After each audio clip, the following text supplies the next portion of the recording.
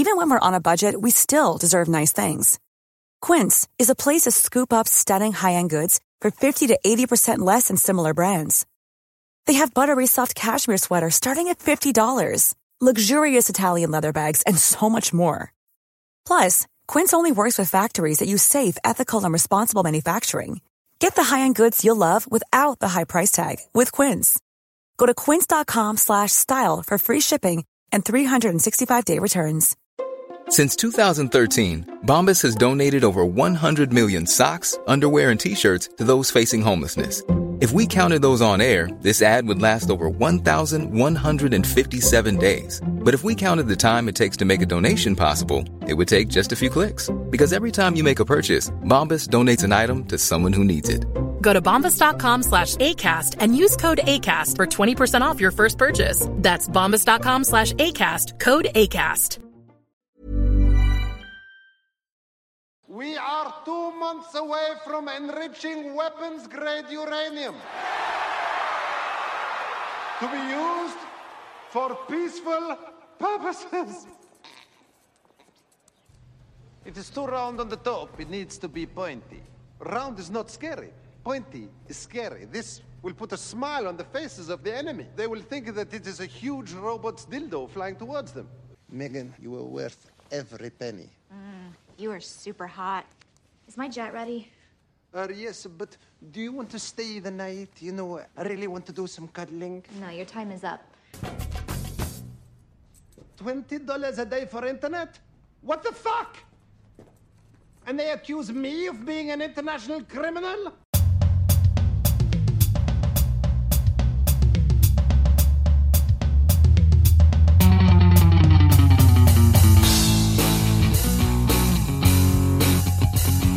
Hello, one and all, and welcome back to another episode of the greatest podcast on planet Earth, Goats, the show where we aim to find the very best in every category that we can muster.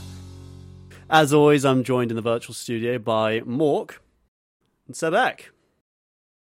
Hello to the both of you, but before we get into the niceties, I just want to quickly say that if you like our podcast and if you'd like to support it, then why don't you head on down to our Instagram at _goats_pod, or even just give us a cheeky little 5-star review on your podcast listening platform of choice. And if you want to take it a little step further, we also have a Patreon. Right, now that's out of the way, how are we doing? Not too bad. Yeah, I'm alright. Very good, very cold. It's freezing in it. I've got a blanket over me like an old woman. I've got a little heater underneath my desk. Very cold in my garage. Who would have thought, eh? The wife's kicked you out. Who would have thought it wouldn't be fucking freezing in it? Yeah, I need to get ventilation in there, get some carpets or some shit. Yeah. Nah. But yeah, yeah, I'm good. I'm good. Seb, how are you? I'm alright, mate. Yeah, just life. Just life carries on. The endless turning cogs of life just motor on, and you either keep up or get crushed. So yeah, you've definitely got more boring though, Seb, because I like I said last week, I think I've been listening to some of the old episodes, and like back in the day you were like, every week you were like, I've got a fucking mad one today, lads, right? Basically, yeah. this German spy kidnapped me and like sent me to the moon and that, and we were like, whoa. But the thing is, I think interesting. And you're like, I was driving down the road the other day and a car's on a backflip. Whoa. Something did happen this week, but I can't remember what it was. You guys went to some sort of cabin in the woods. Oh yeah, that's true. I did a fucking rope swing. That was sick. Oh yeah, I did make a rope swing. That was got sick. Stuck in a tree. That was sick. Broke your phone. That was cool. Broke my phone. That was sick. Oh, did you? But something happened. Definitely something weird happened. What I meant to tell you.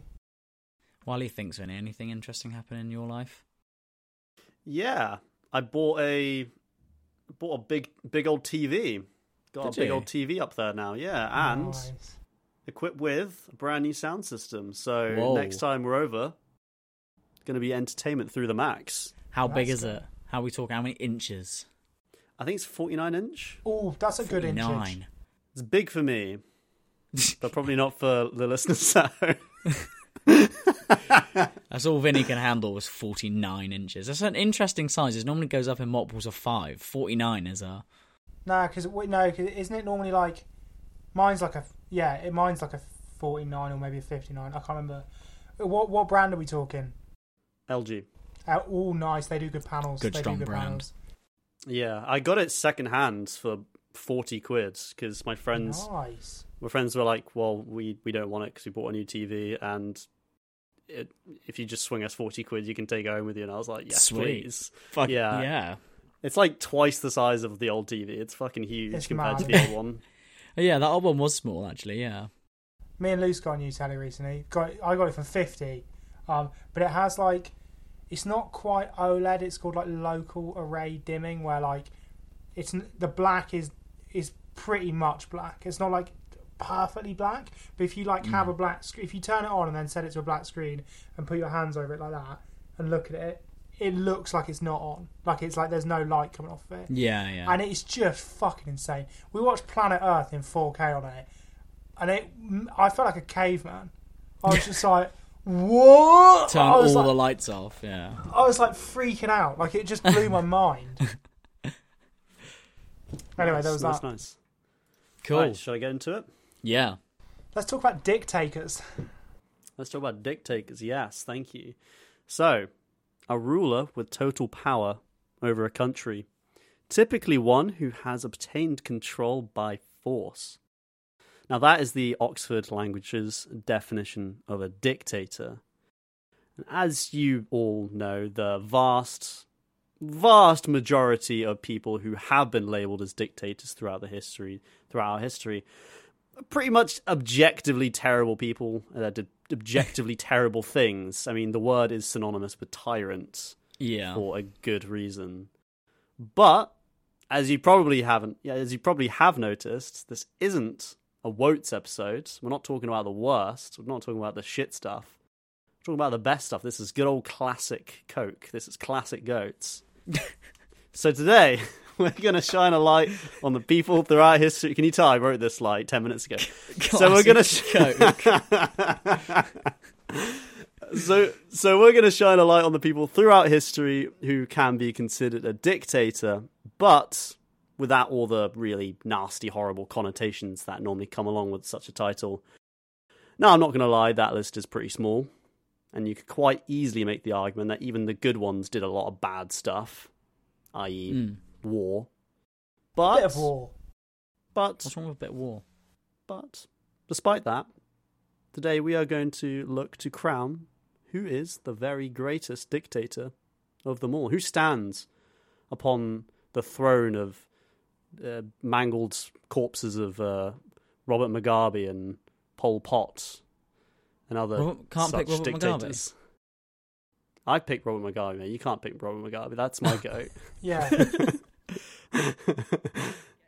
But anyway, greatest dictator. I want to hear it. I want to hear who wants to go first. I do. Mork's going first, just by nature ready. of being fucking so fucking. I'm fired up. I'm actually so happy for you to go first. Why? Okay, Sebek, you're going first now. No, don't. Now you're both unhappy. Well, I was actually going to do a little bit here. Go for it. Where I faked that I'd actually picked Sacha Baron Cohen's character from the movie The Dictator as the guy. I think his name's General Aladdin or something like that. Yeah. I was going to do like this whole funny thing and all this stuff, but when I was researching my actual pick, I thought, actually, you know what? To do that would just be completely disrespectful to the person I've picked. So I just scrapped it because I wanted to be fully respectful to this geezer because he's a fucking beast. And the person that I've picked he's without a doubt one of the greatest historical figures of all time. Like, no question. And I actually didn't really know fuck all about him, to be fair, before doing this. But damn, this guy is nuts. Like, he is nuts. His life story is one of the craziest I've ever known. And most great historical figures and rulers, especially like big rulers, are born from wealth, or they're given the right to rule by God, or it's been passed down to them by this and this and this and all this other crazy shit. But our story today actually starts off very differently.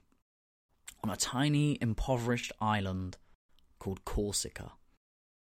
And the year after Corsica was invaded by and became part of France, a petit boy was born. Who was actually technically average height for the time, but a petite boy was born, and his name is, editor, put the fucking trumpets in here or something.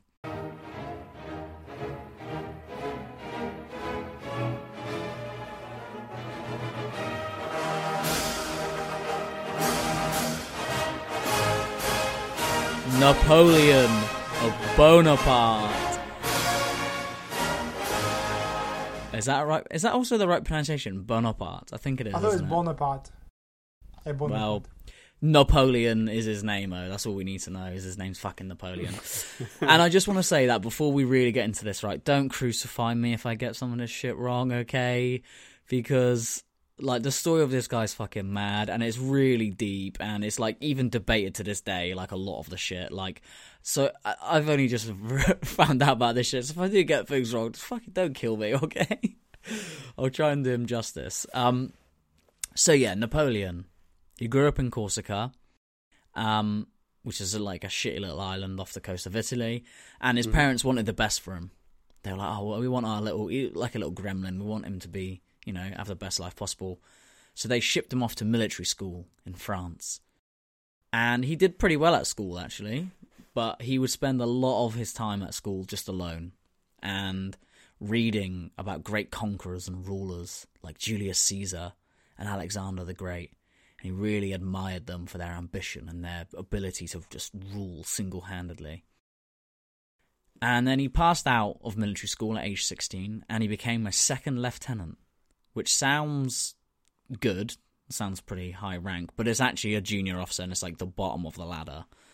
And Napoleon wasn't satisfied with this. He was like, fuck this. I want more. I want to be the best. He just had so much ambition. He was just full of shitloads of ambition. He wanted to rise the ranks of the army and just literally be in charge. But, despite his efforts, promotion it was pretty hard to come by. Because all of the promotional like ranks and everything else were all given out based on like social status, like who you knew, what nobility you came from, all this, despite any skills. So Napoleon was always rejected, even though he was a brilliant, you know, military mind. A lot of nepotism, yeah. Yeah, exactly. Yeah, they're all like, oh, your father's like so-and-so, so you can be fucking general of this army. And But I feel like the majority of like European history, like military European history, is just like it is just all connections, pretty much. Yeah. Like, Oh yeah. absolutely, just family, friends of family, friends of friends of family, stuff like that. And it was all like that in like the rulers, like the monarchs. They're all, you know, that's how a monarchy runs, basically. Oh, you're the son of this guy, so you can rule. Monarchies inherited, like that's purely supposed to be nepotism. But yeah, exactly. But luckily for Napoleon, all of this was about to change with the French Revolution, baby. Let's go. So they all started kicking off, and they were like, "Fuck this nepotism shit. Fuck the king. Like, let's get rid of all this shit." And I'm not really going to go into the French Revolution, although I think this might have been the first revolution. Or there's been, I realised there's actually been like 10 French revolutions in history. Yeah, Michael, explain the French Revolution. I think that's quite important. No, I can't. There's his own whole thing, and like I said, there's been loads. Yeah, it was huge. It kickstarted loads of other revolutions. Yeah, they basically wanted to stop all this shit, like stop all the nobility and just like make people equal and everything else. And Napoleon was like, oh shit, sweet. So he used this opportunity to rise the ranks of the army, and he just started defending the revolution because he did quite like their ideas of equality and everything else. And he went and won some really significant battles for the army and eventually got promoted to general. And he was given his own army as well to command. So that's pretty good going. Napoleon, he's sort of, things are going sweet. Started from nothing. Now he's a general. He started from nothing. He started on a shitty island in Corsica. Now he's a general with his own army. He's got his own army. Someone remixed that into the Drake song. Start from the bottom, now we've got our own army. Napoleon is the true definition of started from the bottom. How the fuck did we get here, basically? But anyway, right. French Revolution's going on, and there's a lot of big tensions in Europe at this point, right? And France thought it would be a great idea to spread their revolutionary ideas and declare war on most of Europe, i.e. Austria, Prussia, Russia, Britain, basically fucking everybody. And this Great is idea. where Napoleon would get his first chance to lead his very own military campaign and start showing the signs of why he was probably, I can say almost definitely, the greatest military leader in history. Big claim. Okay. He's probably the greatest military mind, like leader of an army in history. He's probably the greatest military mind in history. Didn't Alexander the Great conquer like most of the known world? I mean, he didn't conquer Asia, but I guess is that the known world at that point if you're European? I don't know. Also, did he do it like leading from the front with his fucking sword out? I don't know. But anyway. I think he did. And before he was 32, I think, as well. Never mind. Anyway, sorry, carry on. Anyway. So, France was trying to knock Austria out of the war. So they sent their two main armies north to meet them head on. And then they sent Napoleon, because he's like a little gremlin, and they're a bit like, oh, whatever, Napoleon. You take your army south and just go through Italy. And they thought, oh, that'll just like, you know, carry on, whatever. However, they were struggling up in the north. And no one knew yet how much of a genius Napoleon was. While the armies in the north kept being pushed back by the Austrians, Napoleon rallied his demoralized men with rousing speeches. He would get down in the actual mud himself, firing and aiming cannons by himself to show the guys what to do, and he would inspire them to lead almost suicidal charges on the enemy. Wow. He also created his signature tactical move here in this campaign. No, he would split up his armies into smaller subsections, thus dividing his enemies and then conquering them one at a time and then regrouping. Divide and conquer. It was kind of this new idea of like splitting his guys up into smaller men and fighting mini battles. And so he was very, very successful in this military campaign. He absolutely tore through Italy and Europe. He sent a shitload of money back to France, so they were fucking buzzing. And he single-handedly marched all the way through to Vienna and oversaw them. He forced them to sign a peace treaty. He oversaw the negotiations by himself, knocking Austria out of the war. And he had done all this, and he's only 28 years old. Which is pretty impressive. First campaign as well.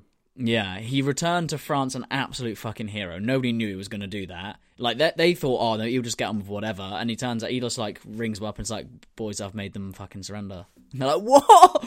So he goes back to France a hero. Everybody fucking loves him. And he's great. But I'm going to have to skip a little bit of stuff just now, because otherwise this will be really long. Yeah, I was about to say, you're halfway through, and he still isn't actually a dictator just yet. He's still a general. No. So. Well, that's right. I'm halfway through, and I'm roughly halfway through my script. Okay, cool. But he was basically sent out to Egypt because the government was scared that he was getting too much praise, and he might try and overthrow them.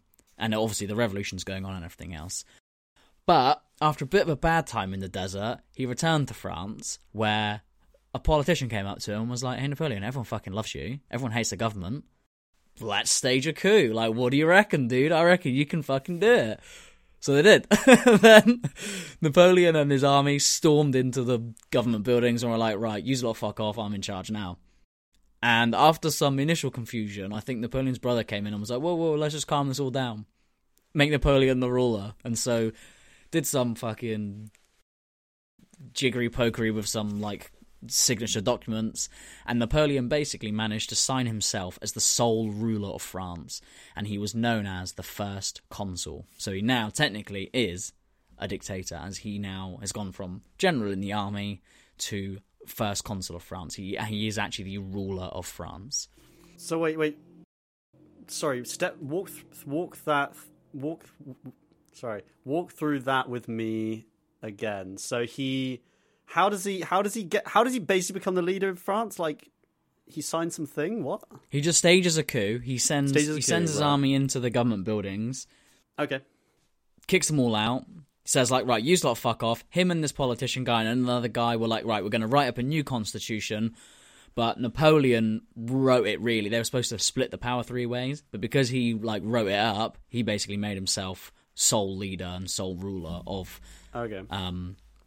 France, and he was known as the first consul, and they were going to be the second and third consuls, but he basically consolidated all power to himself. Okay, so he took it by force. Yeah, exactly, yeah. So he's the ruler now. Then there was another war in Europe, which was the second war that Napoleon was a part of.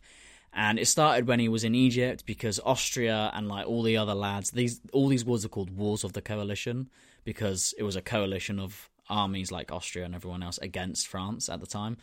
So yeah, they thought, because Napoleon's fucked off to Egypt, let's like take our land back. So they were like fighting and doing everything else while Napoleon was in Egypt. But because he's a fucking rascal, he returned as a ruler and then was just like, right, fuck you lot, I'm going to war. I'm the ruler of the whole country now.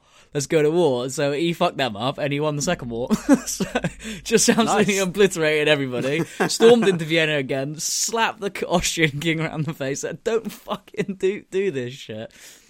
And now there's peace in Europe. Napoleon's like gone to war for the second time, won, and now there's peace. And he's only 30. Crazy. So obviously he's one of the greatest military leaders of all time. But now it's peacetime. Could he lead France? Not just lead an army, could he lead a country? Well, yeah, he did, actually. And he built on the ideas of the revolution, and he made France better. He improved their economy and banking systems, gave them centralized banking. He made equality a massive thing. He changed education to be based solely on, like, individual talent and skill and everything else rather than fucking nepotism.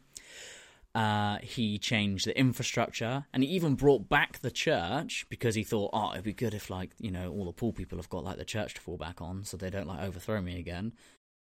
And like he was quite big on religious freedom as well. He was very nice to the Jewish people, but only under like strict circumstances. Like the church weren't allowed to have too much power and start saying kings were down from God and all this other shit. Didn't he also regress women's rights by a few decades as well? Wasn't that he did a little bit, yeah. He took some... Yeah. Sometimes maybe good, sometimes maybe bad. He took away a little bit of women's rights, but he did make France way better in general. You just said he did a bit of equality. He did do a bit of equality. What equality are we talking then? Well, he like took land from the rich people and like gave it to the poor people. It's like classes. He made the class system rather than like a pyramid, yeah. But then he was like, you know... Like, I didn't get into all this stuff, but it was like, ladies, basically, like, technically your husband, like, owns you and shit like that, you know? But that was classic. That was classic 1800 ideology. That was going to be there regardless. If he went, right, full on, give women the vote and everything else, that would have been even more impressive. That would have been, like, 200 years ahead of the time, but... But you didn't. You know, here we are. But you didn't. It can't be perfect. No, Napoleon did a lot of very good things for France. Yeah, but yeah, I feel like it's fair to mention the bad stuff he did. In that's the one big criticism that's leveled at him when he sort of started making laws and shit. He is he's the definition of impressive, isn't he? He's a very impressive man. Oh yeah, like he's fucking. If he could do anything, if he decided to fly to the moon in 1805, he'd have done it. Like anything he was like, I'm going to do this. He just did it. He was like mad at that. Also, sorry to bring it back again, but that whole he invented the dividing into smaller groups and then doing sort of one-on-ones. Well, I don't know if he probably didn't actually invent it, but at the time, military tactics at the time, that was a new thing. But like how, you know, military tactics have been going for thousands and thousands of years. Yeah. The Romans could have done that, but then that technique's been lost to time. But at the time of war within Europe like that, people weren't doing that. He was splitting up into little groups and having so much success by doing that kind of stuff. Basically, some guy in Vienna would be just sat there talking to his mates, and a thing would just go, "Ba-dung," and it'd say, like, 1v1 me on Rust, lol. Yeah. You'd 1v1 everyone in the Austrian kingdom just on Rust. Napoleon would batter him. He's fucking hard. Can you imagine? You're sat there, you think you're the big shit, and then you get a message from Napoleon that just says Rust, snipers only. Like, yeah. You would be like, dude, you would not accept that invitation to snipers only Napoleon. But yeah, so he sorted France out and he officially declared the revolution finished, saying, I am the revolution. And the new France was born.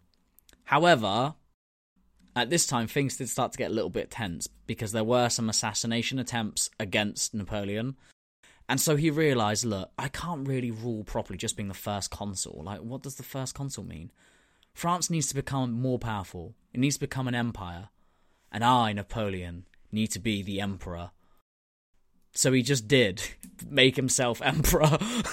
And he basically, he got the Pope in, he had a special ceremony in Notre Dame, and like, normally in these things, like, the Pope's supposed to like put the crown on you and crown you as the emperor, but this was Napoleon's biggest dick-swinging moment of his life. Instead of having the Pope put the crown on Napoleon, Napoleon stood up himself and put the crown on himself, officially making himself the emperor. That is fucking sick, fam. That is so cool. It's like so unbelievably arrogant, but at the same time, kind of really cool. To do it in front of the Pope as well, like, fuck you, I'm doing this. I'm like, bigger than off. you. I'm Boom. bigger than religion. I'm bigger than Jesus. Yeah, like, he's already gone in and declared himself ruler. Now he's just like, you know what? I'm the fucking emperor, son. And now he just is the emperor. So, yeah, he's the emperor now. Which is mad. Oh, and he's only 35. He's gone from at 35 years old, he's gone from some random kid born on an island to the Emperor of France. Crazy. Now, pretty good. The rest of Europe, and especially Britain, they didn't like this one bit, because they were like, Napoleon's a fucking menace, he's been warring for like a decade, he's been kicking the shit out of everyone, now he's the Emperor of France. What the fuck? Who is this guy? And so Napoleon went to war again. And he was just like, I don't like it. War. And so with his incredible military tactics and leading from the front, even though he's the emperor, he's still at the front on his horse with a sword in the battlefield. He wiped the floor with Europe for a third time. He invented the corps system into the French army by splitting the entire army into smaller subsections, different corps, which is something the British army has now. The Rifles Corps, the Artillery Corps, and gave each different corps its own subsection of artillery and riflemen and everything else. That way they could like move faster. They could get through the ground really, really quickly, and they could fight on more fronts, and they could ultimately just take over. He obviously went into Austria, and he gave them another spanking, and he made the Austrian king promise never to fuck with him again on this time. He's like, never go to war with me again. I'll do you for, mate, if you do. So yeah, it was mad, and the French Empire was just taking over a huge amount of land in Europe, and Napoleon's just won his third war against the coalition. Now, over the next decade, there would be 3 or 4 more major coalition wars, because it would constantly be a little bit of peace, and then Britain and Austria get together and they're like, we've got to stop Napoleon, and he'd be like, right, fuck you, and go to war. And he won them all, pretty much. The Peninsular War went a little bit bad, but we'll talk about that later maybe. But all the wars that occurred, he just started smashing the shit out of everybody. He's been warring for decades and decades. Isn't that where they committed loads of like is that the Peninsular War where they committed loads of atrocities? Because it was basically like a very early version of guerrilla warfare, like where the enemy would be hiding amongst like the villages and whatnot. So people, that's why the French were like, it was within Spain, yeah, within Spain and Portugal. But we'll get onto that, because he starts smashing all these guys, but what he's really doing is he's pissing off the rest of Europe really, really badly. And so much so that when the 6th coalition came around, everyone banded together to stop this one dude. Prussia joined with Austria, Sweden, Russia, Great Britain, Spain, and Portugal. He had turned some of his allies against him, particularly Spain, with the Peninsular War, because he basically walked in there and went, right, I know we're mates, but we own you now. Oh, and by the way, my brother's officially the king now. Like, not your king. Like, it's going to be my brother, so fuck you guys. And they didn't really like it. Revolution, blah, blah, bblah. But it just shows how big fucking Napoleon's dick is, just to go in and be like, my brother's the king now. You suck, fuck off. Yeah. So, the combined armies of Europe... I might need a few more minutes. The combined armies of Europe gave it one more go. They were like, right, we can finally stop Napoleon. And this time they had a brilliant new tactic. They were going to run away. See, Napoleon was so good at war, he won virtually every single battle he fought. The enemies knew that the only way to beat him was just to run away. And by running away, Napoleon's army would spread thinner and thinner and thinner. and then they could turn back around and try their best to attack him from multiple fronts. And it did actually work. After years of fighting and lots of Napoleon victories, eventually the coalition did manage to push him back when he invaded Russia, and they actually managed to storm into France, and they forced Napoleon to abdicate because he knew his time was up. They took over Paris and he was basically fucked.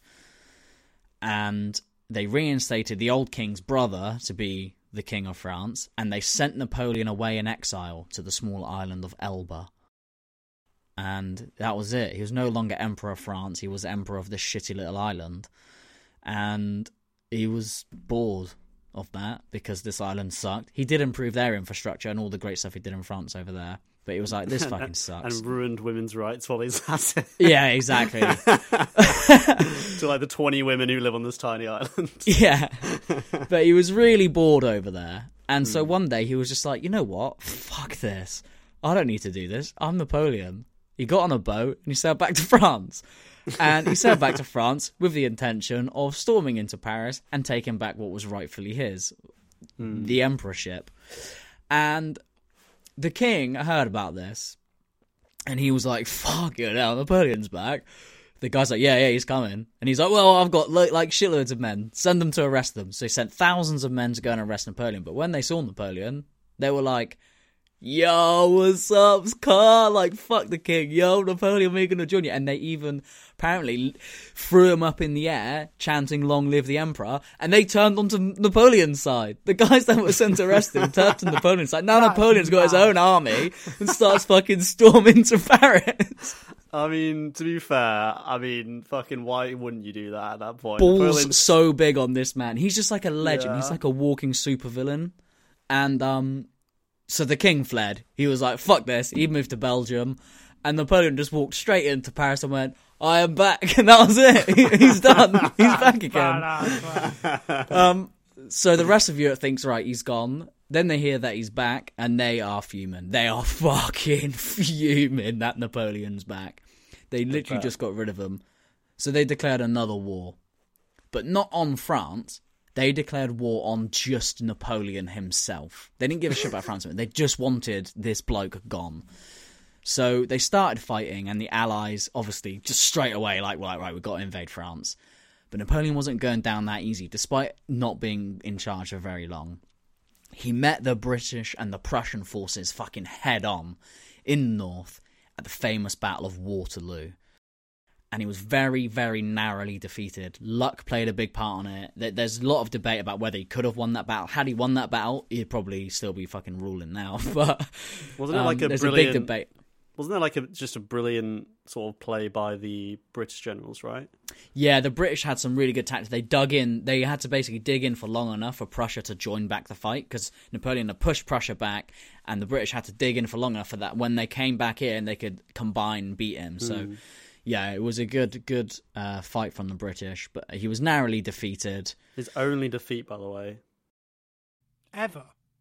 Right? Is that right? Waterloo was his only defeat, or was there another one? I think he lost a couple of little, but he failed to invade. Probably his only proper big defeat. Like, he failed to invade a lot of places, and he did kind of surrender in the first bit. But I guess maybe his only big defeat.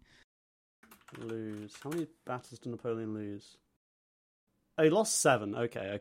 I don't know where I got just the one. Maybe it was 7 out of like 80 something, isn't it? 60. 60, right? Fuck Pretty fucking good yeah. by himself as well. Mate, his XG's off the scale. Yeah, exactly.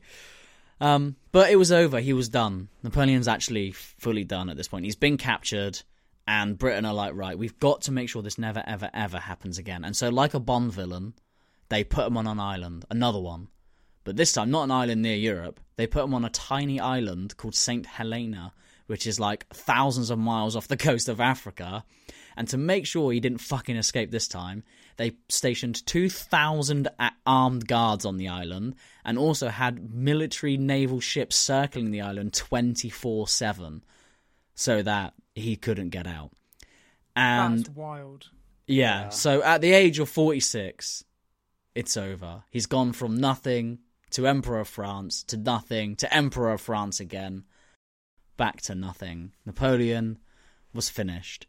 And it took the combined efforts of basically every single major power in Europe to deal with this one kid who's just started from the bottom. Now we hear. Napoleon died a few years later at the age of 51, probably because he was just going mad with boredom on this shitty little island. Did he get syphilis? Insane. He had stomach cancer. Stomach cancer, yeah. People think that the British sped up his death by like not feeding him properly and stuff like that. He did live in like pretty squalid conditions. Yeah, he lived in this shitty little wooden hut. I mean, like I said, Really? he was like a Bond villain. They put him in like a prison island. He was such a terror. They knew if he gets out, he's going to take over Europe again. He's so good. What's the prison from fucking Harry Potter called? Azkaban. Azkaban. It's basically Azkaban, yeah.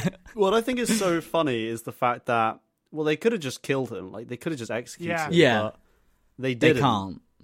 But why But didn't it's also they? that thing of like he's probably more powerful dead. Like if he dies, then He's a suddenly martyr. loads of people He's a like, martyr. rally to his cause. Yeah. I think they shouldn't have killed him. They did the right thing.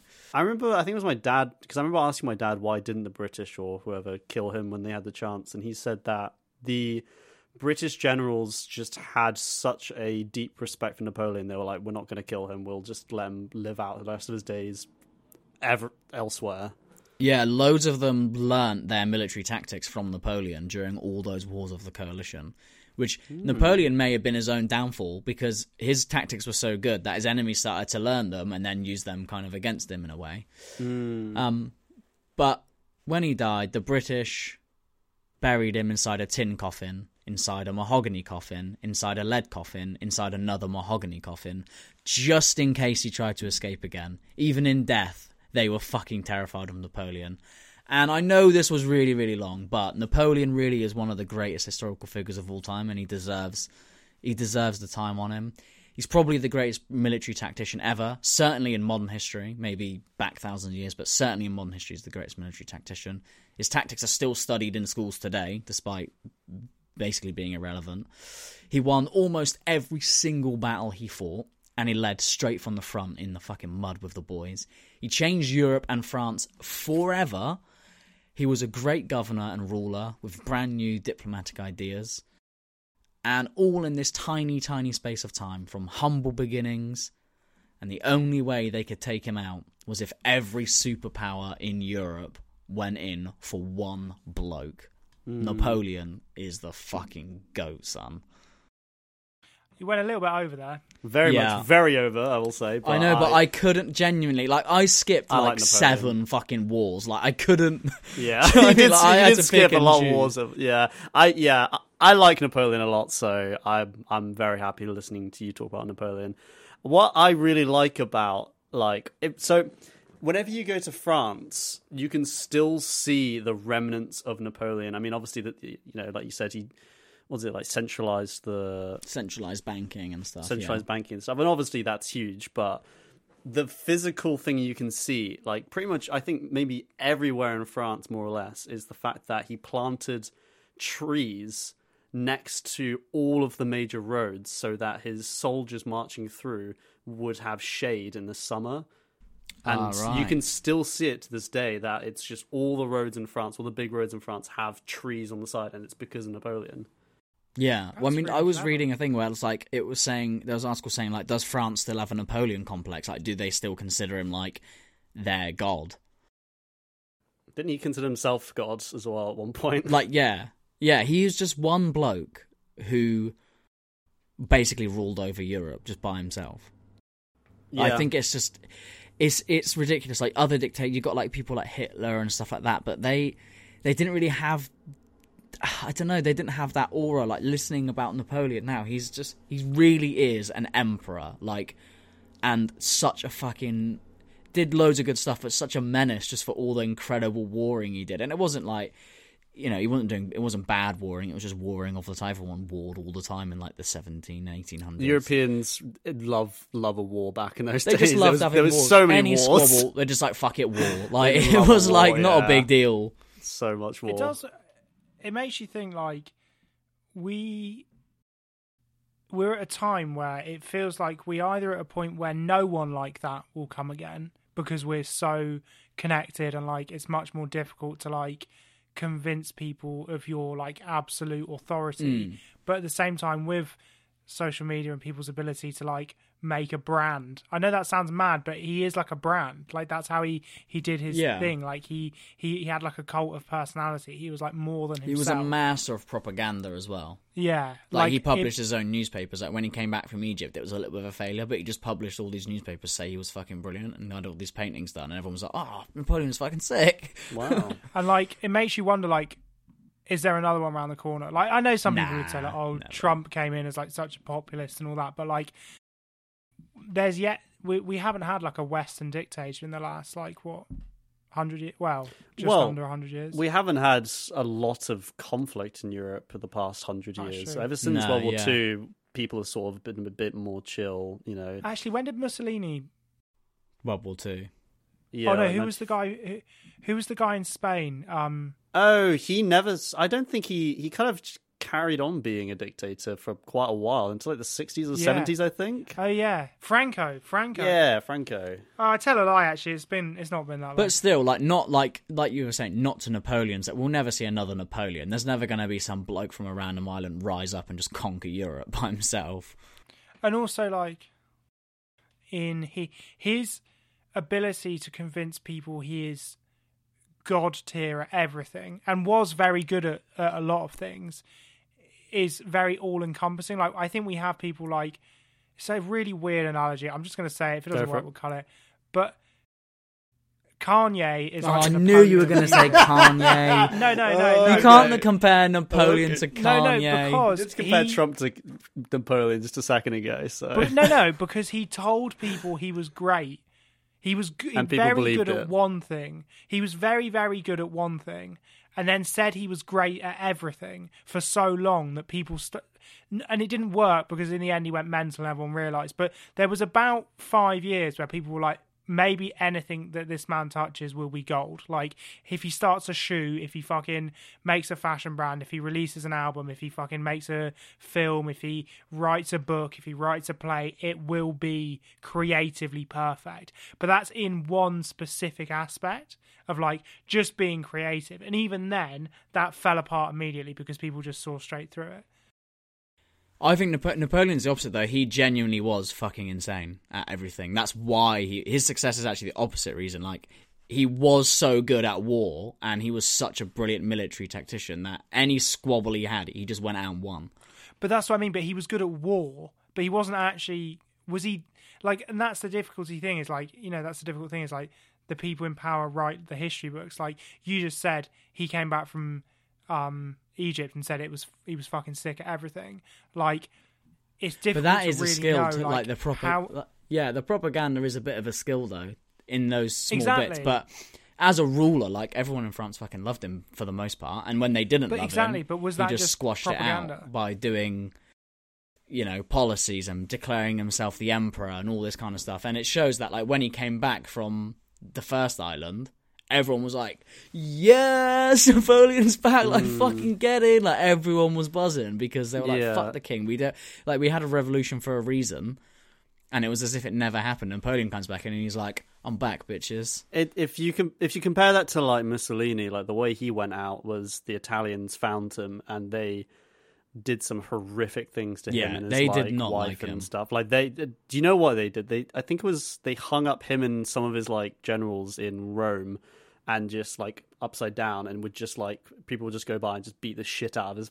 I mean, he was dead at this point. Dead body, yeah. Yeah, and his there's pictures of his body, and it's fucking mutilated and people were loving it because they fucking hated Mussolini. Yeah, at that well, point. Napoleon's still revered now. Like, he's still considered one of the greatest people to have ever lived now. Like, that his coffin is in this big thing in France. I can't remember what it's called. Like this big dome. Yeah, and like, you know, people, you know, his face is fucking everywhere. Like, he reminds me a lot of like a French Genghis Khan.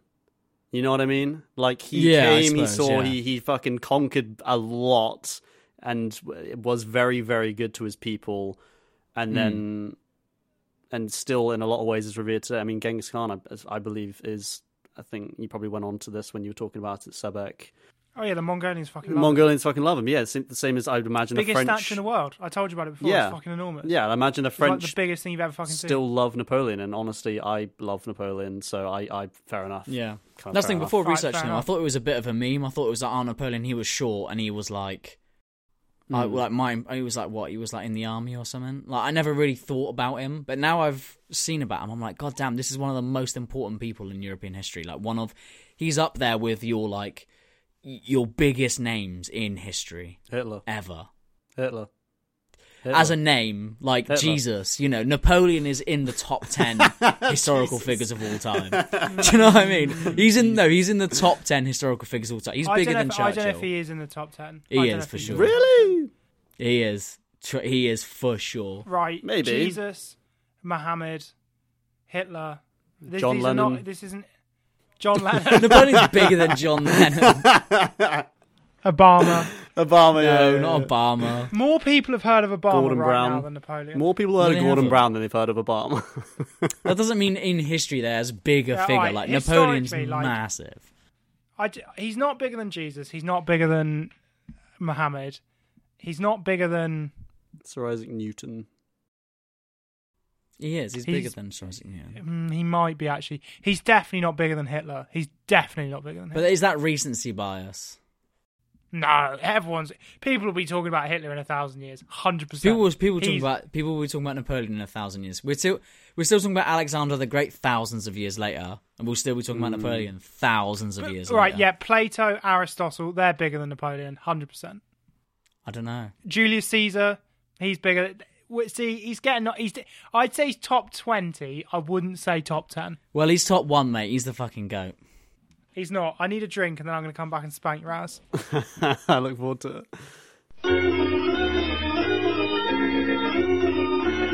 But yeah, big fan of Napoleon. Right, so I don't have a middle bit.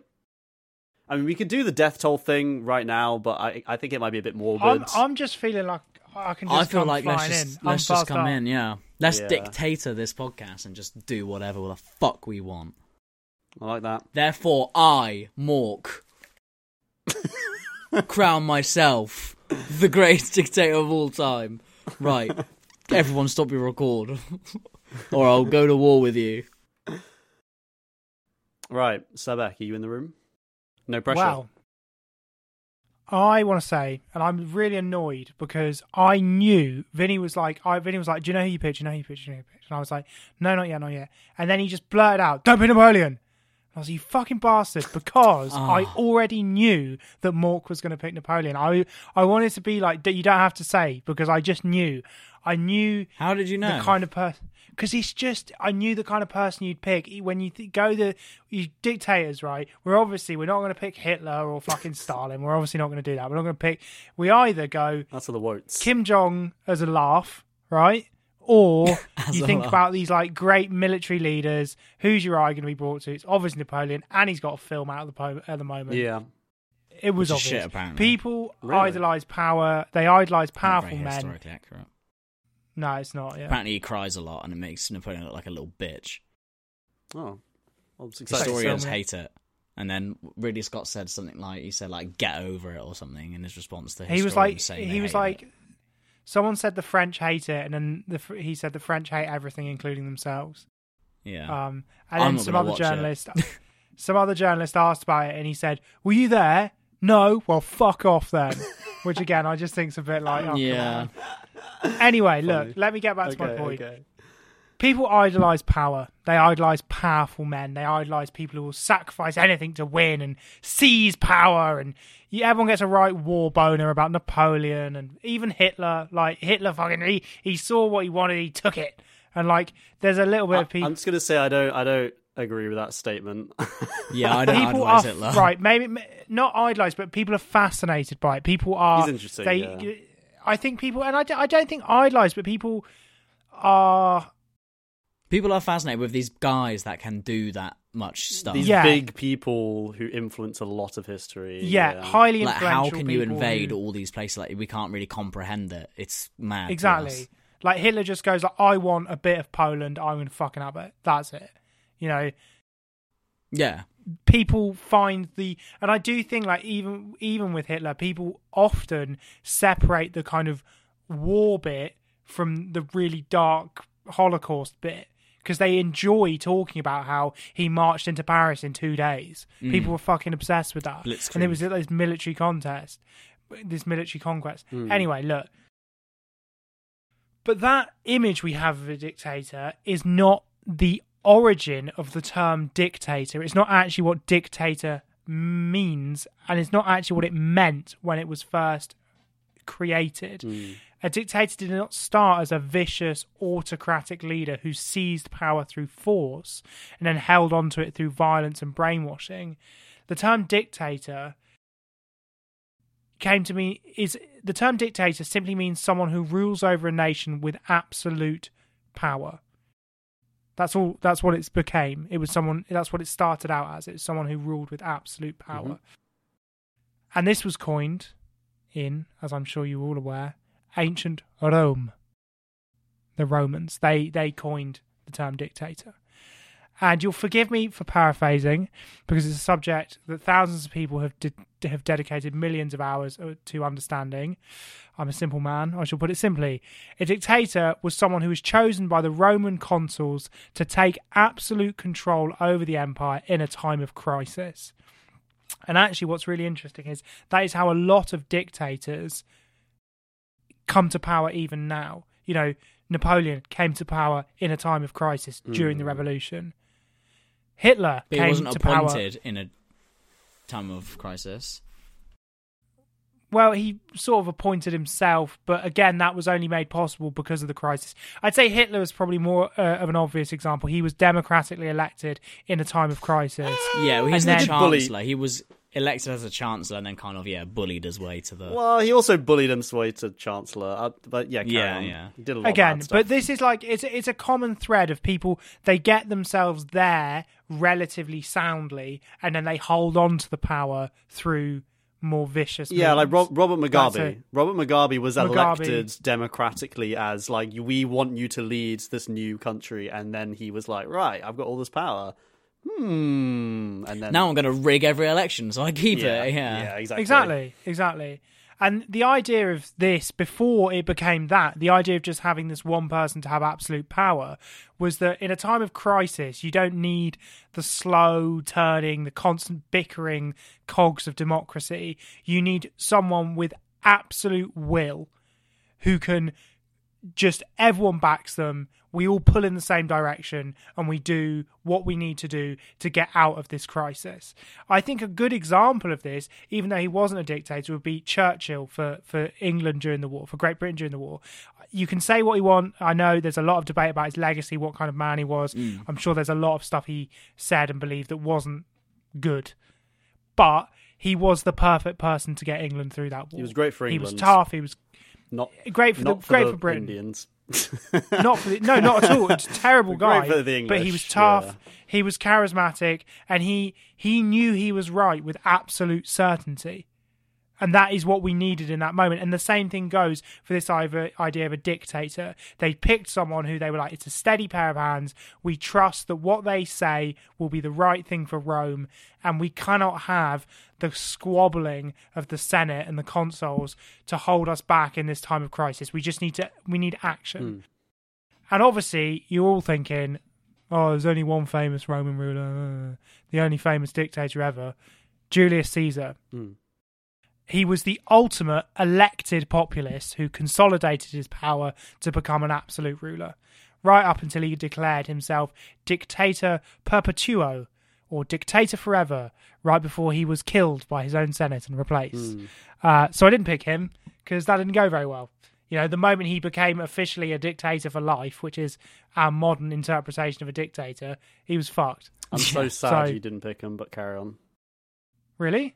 Yeah, I was like, oh my god, Napoleon versus Julius Caesar. Now this is what I want to sink my teeth into. But now it's going to be like Napoleon versus fucking like Augustus or something like that. I don't fucking care about Augustus. No, Caesar. not Augustus. No, not Augustus. Not Augustus. And I like Caesar, but I would argue that a lot of the change he created was not actually when he reached his pinnacle of being in absolute power. He actually got there quite cleverly by making a lot of populist decisions that benefited people in the moment. And then when he got there, he was like, I'm not fucking letting go. And then he got killed. I thought he rose to power by just being good at, like Napoleon, just being good at war and winning a lot of wars. And so people were like, oh, this guy's great. We love this guy. He's winning a lot of wars.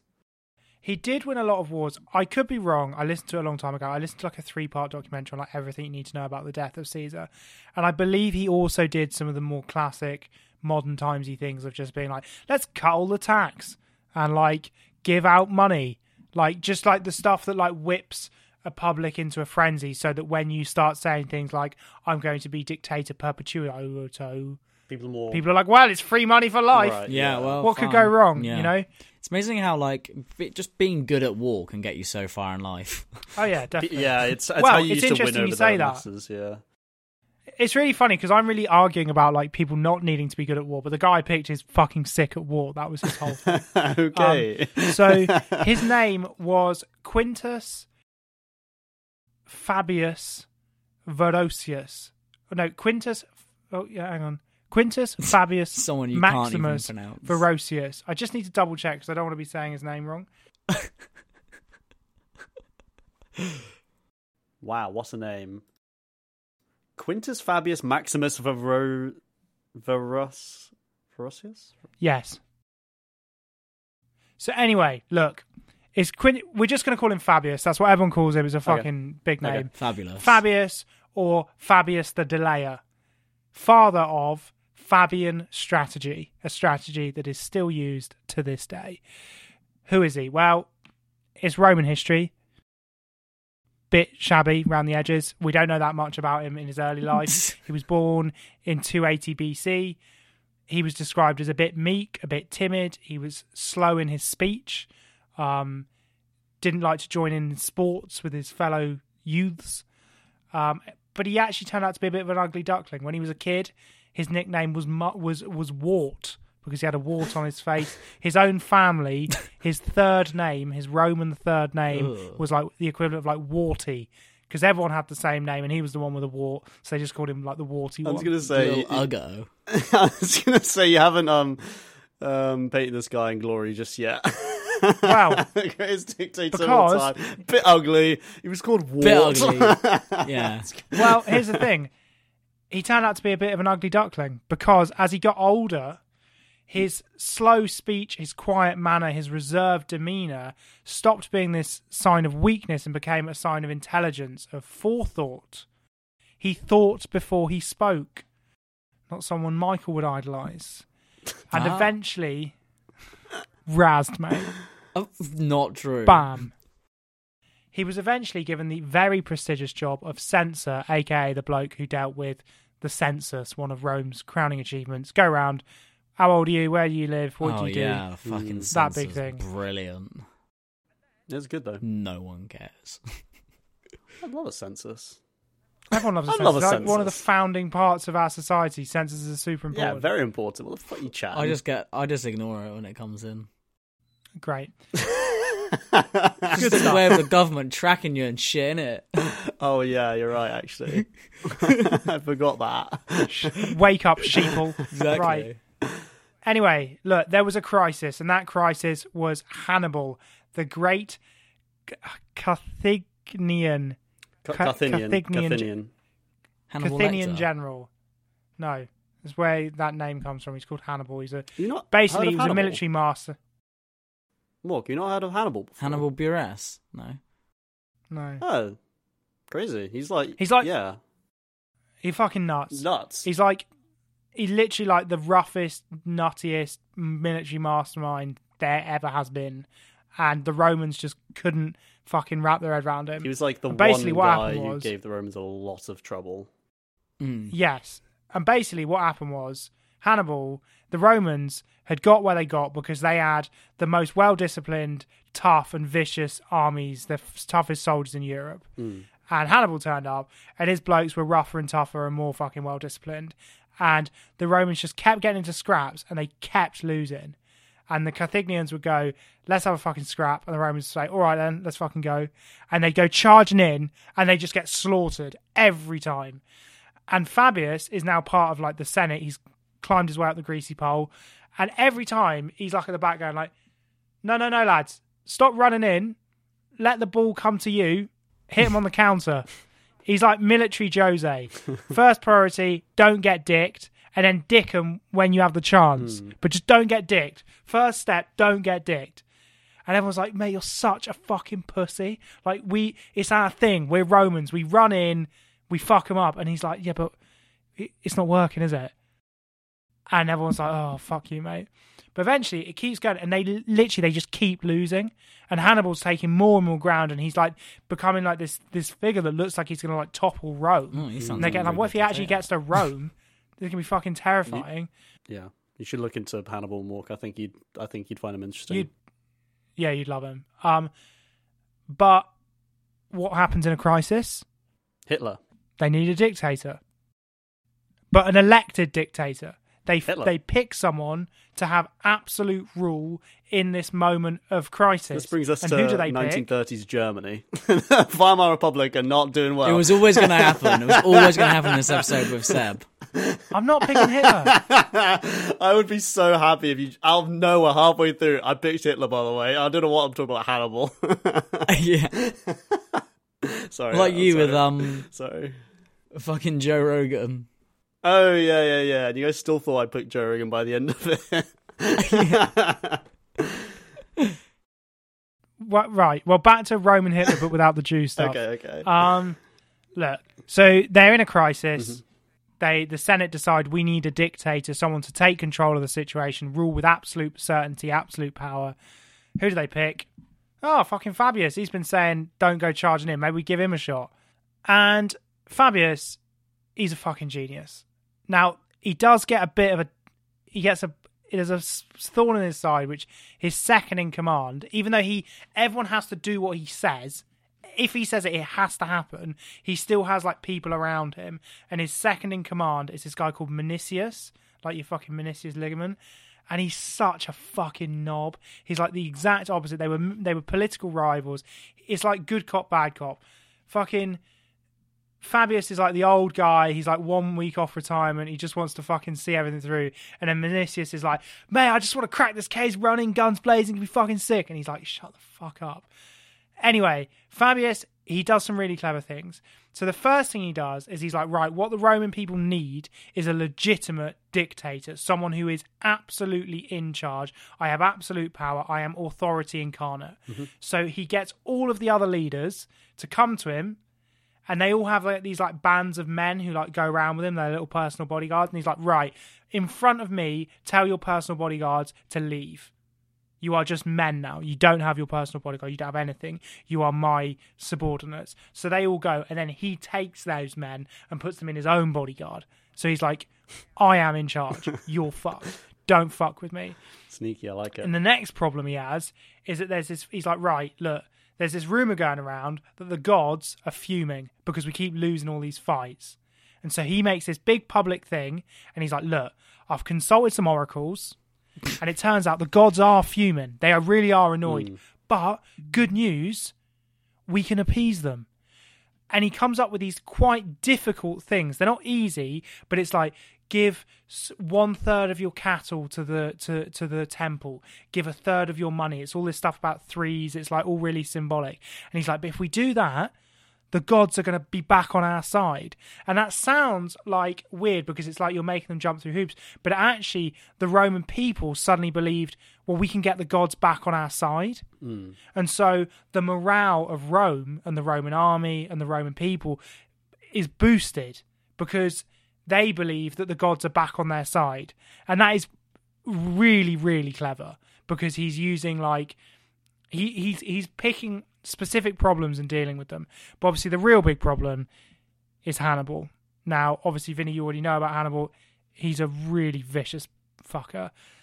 And Fabius finally has his chance to conduct his genius, his Fabian strategy, aka park the bus. And what he works out is that Hannibal, despite being on the offensive, he's actually at a disadvantage because he has to take land and resources as he goes. He doesn't have it on him. He's not in his own back garden. he has to try and take land and crops and cattle as he's going.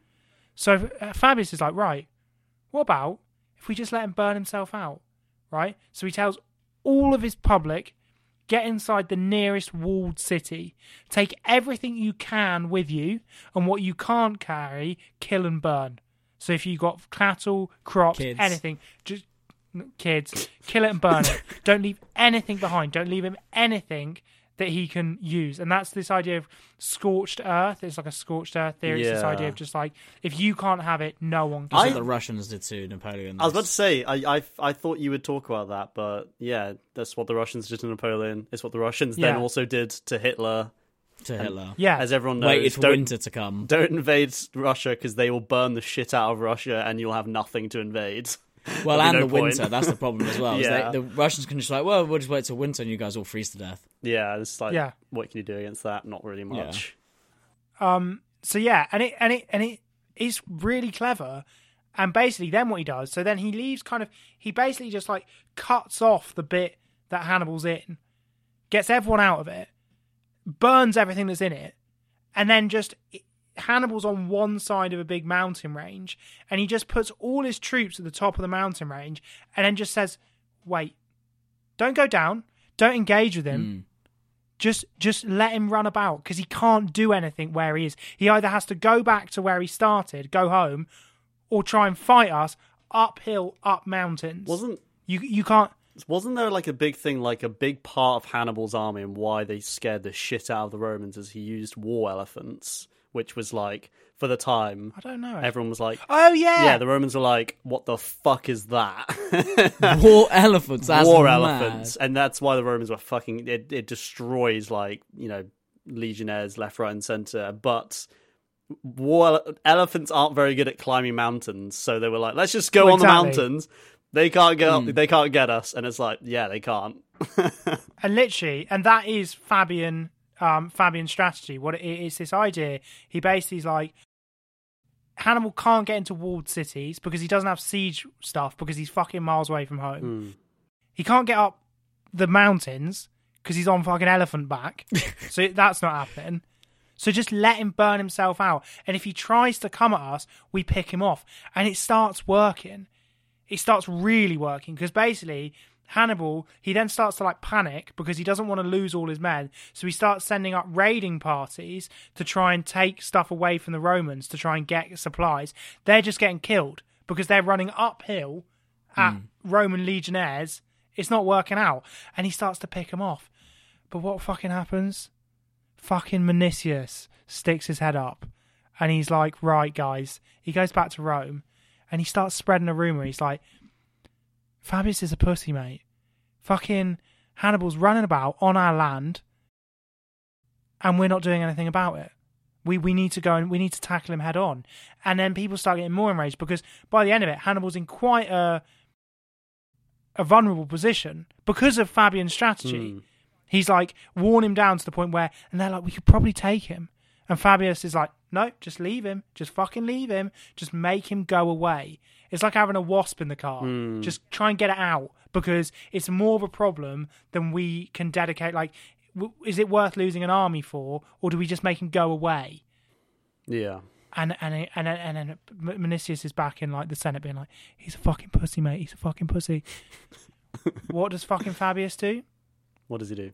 Fabius is a genius. He goes, all right then, you can have half the army. I'll have my half, and I'm going to stick up in the mountains, and you do what you want with your half of the army. What does Vinicius do? He's like, all right then, yeah, I'm going to be fucking Johnny Big Bollocks. And he thinks, well, now Fabius has worn Hannibal down, I'll go in, kill him, take all the credit. So he launches a classic battle. He literally says 1v1 we rust. He says, Hannibal, you meet me over there, we'll just face off and have a big fight. And he's thinking, Hannibal's been sat here with no food or water for 3 fucking years or whatever. I'm going to wreck him. What happens? Hannibal fucking slaughters him because it's the same problem. He's still Hannibal. It's still Hannibal's army. And Fabius is right. And what does Fabius do? He comes in and saves him. He saves the day. Hannibal is then pushed back And because Fabius has shown himself to be a sound military leader, when he turns around and says, right, he's retreated temporarily, we're not going to win this, get back up in the fucking mountains, they actually do it. So they all go back up in the mountains. And then, and Hannibal, he starts to look a bit shaky, like, he's like, fuck, I don't know if I've got this. So he starts to look like he might go back to where he is that I can't pronounce. Carthaginian. Yeah. Whatever. Carthaginians are from Carthagin, I'm pretty sure. And basically, at this point, everyone goes, look, it looks like Fabius is on something. So they start doing it his way. And Fabius says, I'm handing in my notice. I'm not dictator anymore. He's like Nanny McPhee. He's like, my work here's done. I taught you the way to defeat this enemy. I've taught you my Fabian theory. I no longer want my absolute power. You don't have to do everything I say. He gives his power back. What's the first thing that happens? 2 fucking generals turn up and they shout. They literally, Hannibal's like leaving and they're like, oi mate! Fucking 1v1 me! And they fucking try and have a fight with him and they lose. Even though Hannibal's on the way out. They try and have another fight with him on the way out and lose again.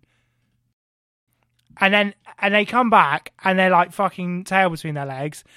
And Fabius is like, and they're like, Fabius, give us your wisdom. And he leans in and he's like, park the bus. This is football heritage. He's like, fucking park the bus. Just let them wear themselves out. Hit them on the counter. And Hannibal, once they actually fucking start doing that, again, the 2 new blokes are like, all right, we'll fucking do what he said. He's still, even not as dictator, implementing his genius military strategy. Hannibal then finally fucks off for good.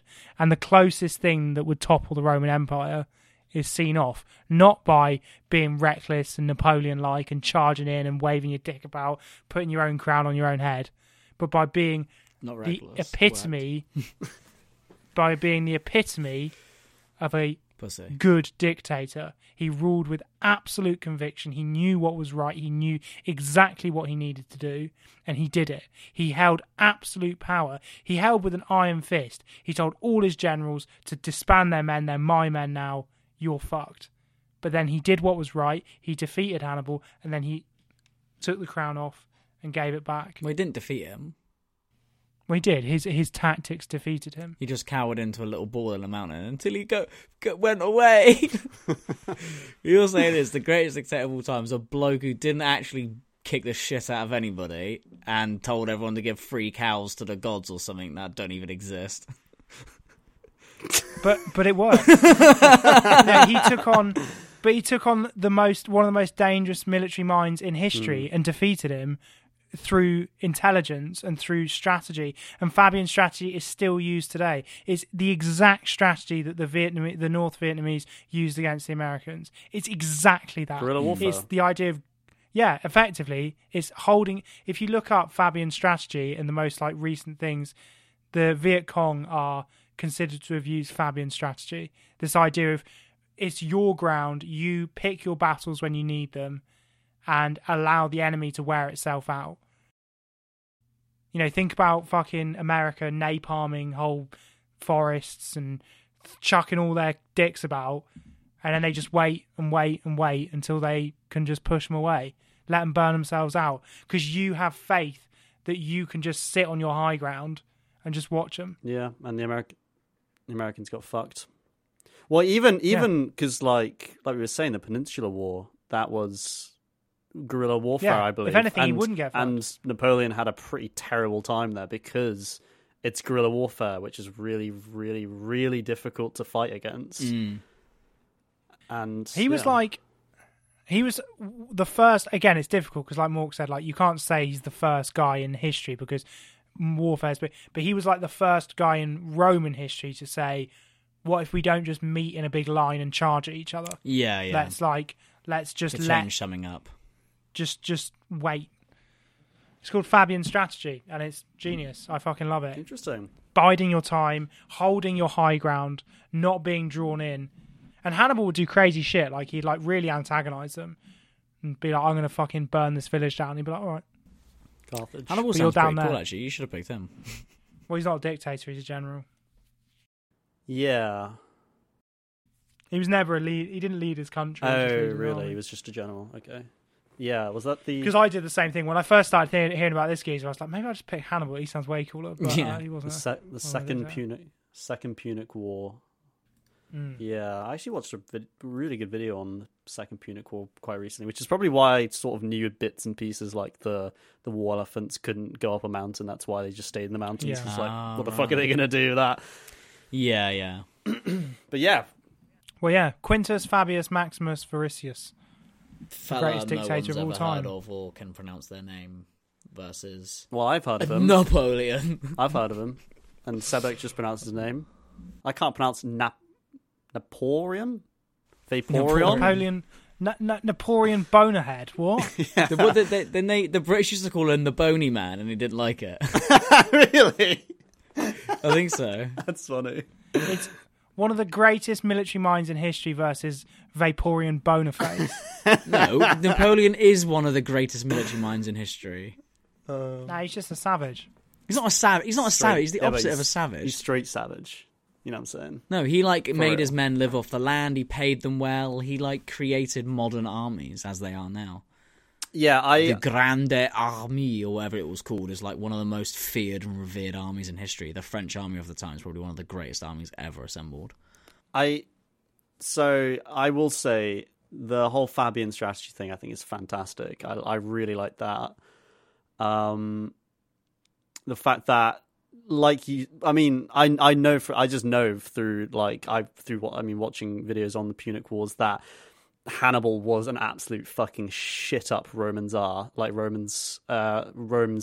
Like, they really were terrified of Hannibal. Like, Hannibal was to Europe Hannibal was to Rome what Genghis Khan was to Europe, or Napoleon was to Europe, kind of thing. Like, he was fucking terrifying, and they were like, yep, this probably be the end of things, until you just hide in the mountains and it works. It absolutely works a treat.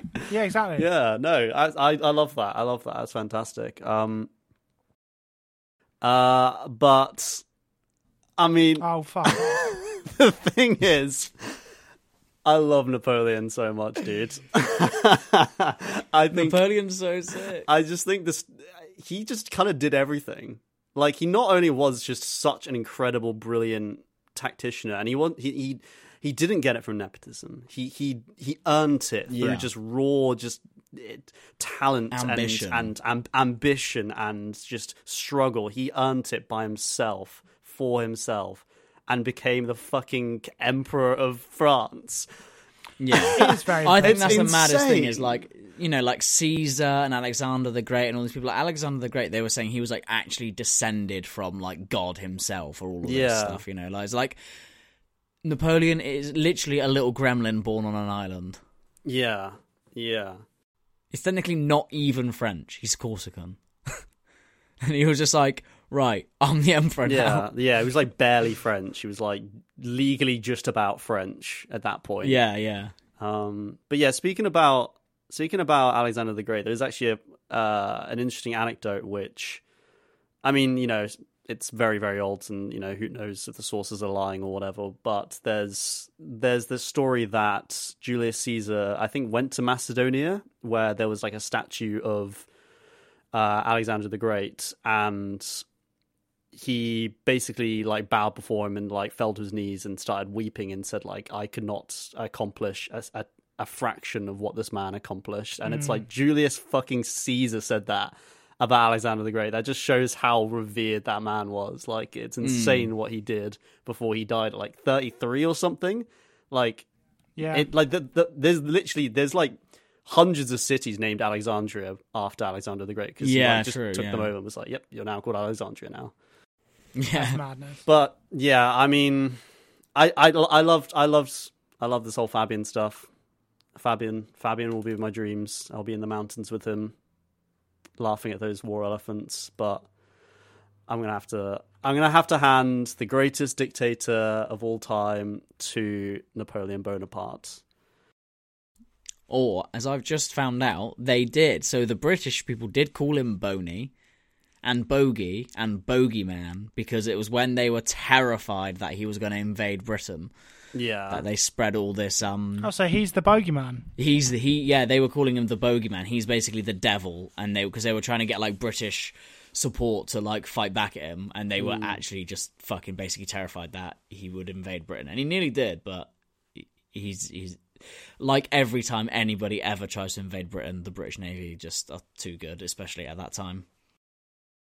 Yeah, pretty much. Island nation, innit? Like Lord Nelson and stuff like that were kicking about then.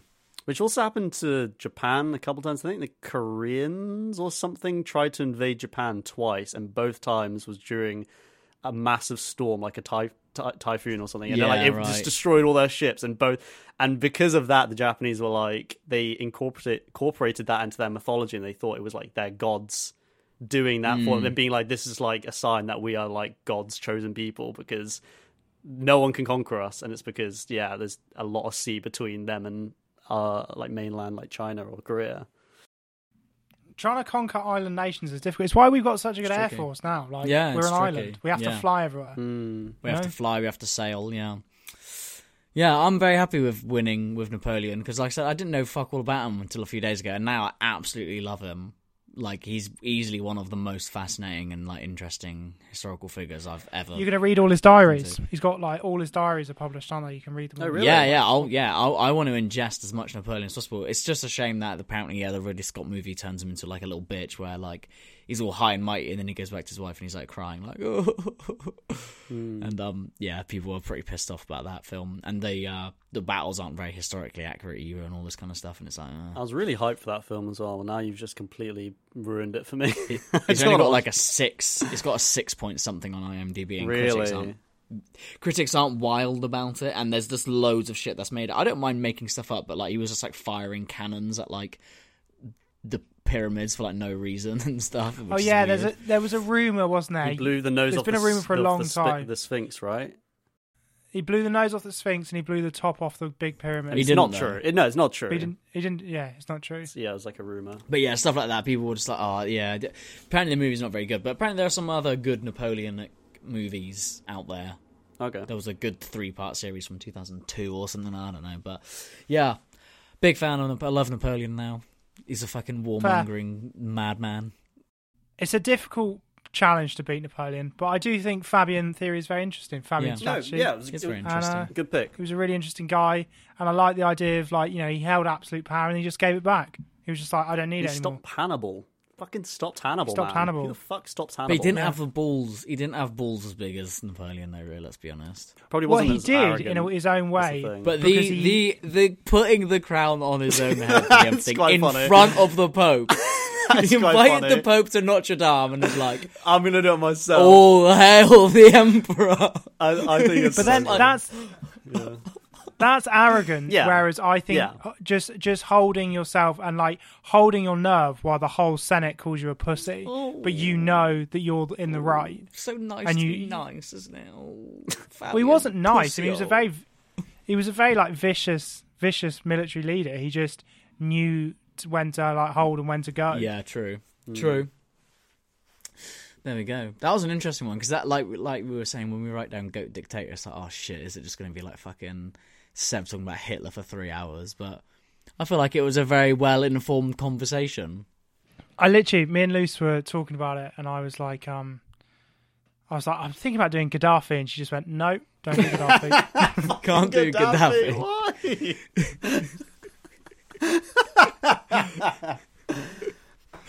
He got a lot done. They cut his head off. Yeah, exactly. But he was very liberal for his time. I mean, anyway, he was a socialist. But yeah, I think we should end the show, wrap it all up. That was Go Dictator. Thanks so much for watching, all 3 of you that have stuck around this long. Like I said before, 5-star review would be fantastic. Instagram at @the_goats_pod. We also have a Patreon, and without further ado, I love you, bye. Peace. Love you, bye. You got to say love you, bye. Revolution. Oh, love you, bye. Sorry. Better. What's happened to me? What's happened? Thin ice. Thin ice.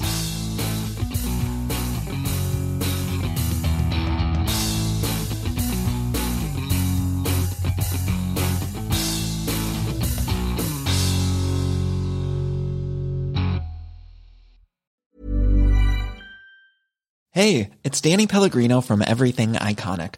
Ready to upgrade your style game without blowing your budget? Check out Quince. They've got all the good stuff, shirts and polos, activewear, and fine leather goods, all at 50 to 80% less than other high-end brands. And the best part? They're all about safe, ethical, and responsible manufacturing. Get that luxury vibe without the luxury price tag. Hit up quince.com/upgrade for free shipping and 365-day returns on your next order. That's quince.com/upgrade. Planning for your next trip? Elevate your travel style with Quince. Quince has all the jet-setting essentials you'll want for your next getaway, like European linen, premium luggage options, buttery soft Italian leather bags, and so much more. And is all priced at 50 to 80% less than similar brands. Plus, Quince only works with factories that use safe and ethical manufacturing practices. Pack your bags with high-quality essentials you'll be wearing for vacations to come with Quince. Go to quince.com/pack for free shipping and 365-day returns.